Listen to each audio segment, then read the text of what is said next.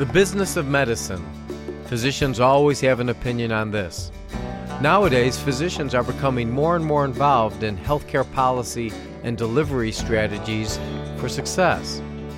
You are listening to ReachMD XM157, the channel for medical professionals. Welcome to the Clinicians Roundtable. You are listening to a special segment on future medicine. I am your host, Dr. Mark Nolan Hill, professor of surgery at the Chicago Medical School, and with me today is Dr. Christopher Cates, assistant professor at Emory University School of Medicine and the director of vascular intervention at Emory University Hospital and Crawford Long Hospital, as well as the medical director at Emory Angiographic Simulation Training Center. Welcome, Dr. Cates. Thank you. It's wonderful to be here. Today we are discussing the business of medicine. Dr. Cates, what is the business of medicine? Well, we spend as medical professionals a lot of time going to conferences and learning about the individual drugs and techniques and technology that we use in our daily practice. But some of the issues that are really driving healthcare now are the economic and health policy issues that we historically have had no training in. Which ones in particular?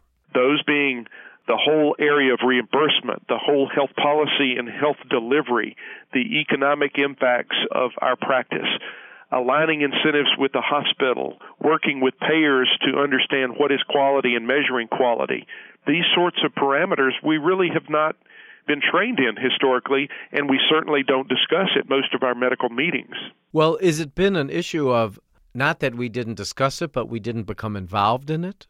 Well, I think it's both. I think we have had lack of education in those areas of our practice that are probably driving healthcare the most, and we have not seen that that is important, and therefore we've advocated those issues to others, practice managers, professionals within the society who are not physicians, and thereby, in the whole managed care era of the 90s, physicians were by and large left without a seat at the table.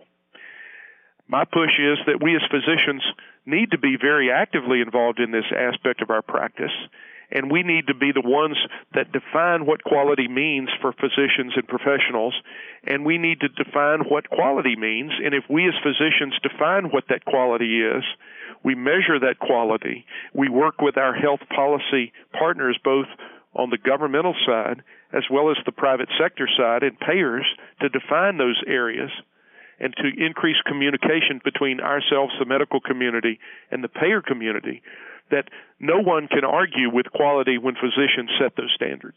Well, practically, how are we going to do that? Well, I think it's important for individually each physician to become involved in this aspect of his practice, to understand what are the quality indicators that payers look at, to start implementing measurement tools within your practice where you can measure those quality indicators and show that, in fact, you are providing quality medical care, where you become a resource for the payer community, where if there are issues that are of question on the payer side, you become a resource to interact with the payer to help educate the payer as to the medical literature that supports your view.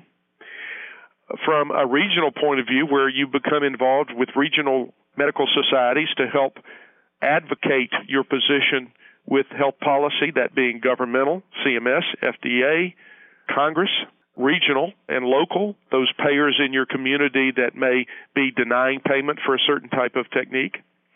And you advocate both regionally and nationally through medical societies. I think we've really been very poor in doing that in the past. Do you think that we can really make a difference? Oh, I think we can. We, in cardiology, started a meeting from the American College of Cardiology called Strategy of Success approximately 15 years ago, where we have a national forum for exchange of ideas between health policy, meaning congressional representatives, advisors for different Senate leaders and congressional leaders, as well as the Office of the Inspector General, FDA, CMS, and other payer communities like Leapfrog, General Electric, and intermediaries such as Aetna, Cigna, and United Healthcare, where we can exchange information, get to know each other, understand what their issues are, and help to tell them what our issues are as a medical community, so that there's improved dialogue where there's not this adversarial relationship that sometimes we get into when we're being denied a claim or having to justify what we're trying to do from a medical point of view. It seems to be better to have that dialogue in a more friendly environment where we're all trying to do the right thing, which is provide care for patients. If you have just joined us, you are listening to a special segment on future medicine on the Clinicians Roundtable on ReachMD XM 157. I am your host, Dr. Mark Nolan Hill, professor of surgery at Chicago Medical School, and with me today is Dr. Christopher Cates, assistant professor at Emory University School of Medicine and the director of vascular intervention at Emory University Hospital and Crawford Long Hospital, as well as the medical director at the Emory Angiographic Simulation Training Center. Today we are discussing the business of medicine. Dr. Cates, you spoke of a dialogue. Are the people we're speaking with listening to us? Well, I think they are. Certainly when we express our case backed up with clinical data. A lot of times we produce so much information in science that we never translate what that information means to patient care, and we don't create appropriate guidelines for care, and we don't certainly adhere necessarily to those guidelines. I think that that's a big disconnect between what we say as our guidelines in care and what we actually practice as delivery of care. I think that we need to increase the dialogue so that our health policy and payer community, the people that are in charge of understanding and implementing payment policy, understand our position as far as healthcare delivery if we're going to improve patient care along the way. I also think that we don't spend enough time talking about issues of practice management that are really consuming more and more time of individual practicing physicians' daily life. And if we can provide, as a medical community, an environment for physician education in this area, like we do for all the drugs and bugs that we treat, or the techniques and technology that we use in patient care delivery, I think we as a physician community will have more tools that we need to understand our practice as a business as well as a health delivery vehicle for patients. Dr. Cates, you and I have both been in practice for a number of years, and you know, as I do, how frustrating it has been throughout these years trying to get your point across, let alone trying to get a change or even understanding what our issues and problems are. Well, how is it going to be different? Well, I think historically the physician community as a whole has not been engaged on these subjects. We've advocated that to others, and we have not really had a grassroots involvement of physicians in this area of the practice.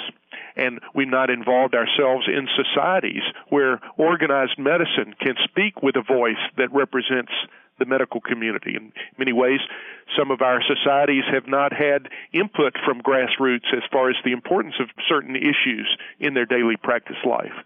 We need to be more advocates locally as well as regionally and nationally as to our views and the issues that we're facing in our practice on a day-to-day basis, and then we need to encourage and insist that societal medicine express our views to congressional leaders as well as to our different health policy and payer community partners so that our message is heard clearly. But the crux of the issue is it takes individual physician involvement both locally and nationally to get that message across. And we've never been organized to do that. Well, why do you think that they are interested in really listening to us and listening to our concerns? Because we're the ones delivering the care in the trenches. And if we make our voice known in a cohesive and concise way, with the appropriate relationship building at top levels of societal medicine to these health policy leaders, and we form that relationship in a way that really we focus on the care of the patient and not our own necessarily selfish interest, I think that if we define what these quality parameters are and implement means to measure them and support that with data that's generated with scientific method, then the argument cannot be refuted by health policy. If you would prioritize the issues of most concern, what would you put as number one? Well, that's an interesting question. I think this whole measurement of quality is really probably the paramount thing that physicians need to be involved in. What do you mean, sir? There are different parameters that different organizations use to measure quality in this whole pay-for-performance environment. Those are a lot of times not been generated by physicians. If we as physician community can define in our own specialty realm what are the parameters that define a quality physician, and then can start in some organized way to measure those, and then to work with payers and others to implement systems that measure really meaningful criteria of quality, I think we'll do a lot more to improve patient care, but also to reinforce this idea of quality measurement and paying for performance as we go forward. I want to thank Dr. Christopher Cates, who has been our guest. We have been discussing the business of medicine. I'm Dr. Mark Nolan Hill, and you have been listening to a special segment about future medicine on the Clinicians Roundtable on ReachMD XM157, the channel for medical professionals. Be sure to check out our website at www.reachmd.com, which now features on-demand podcasts of our entire library. Thank you for listening.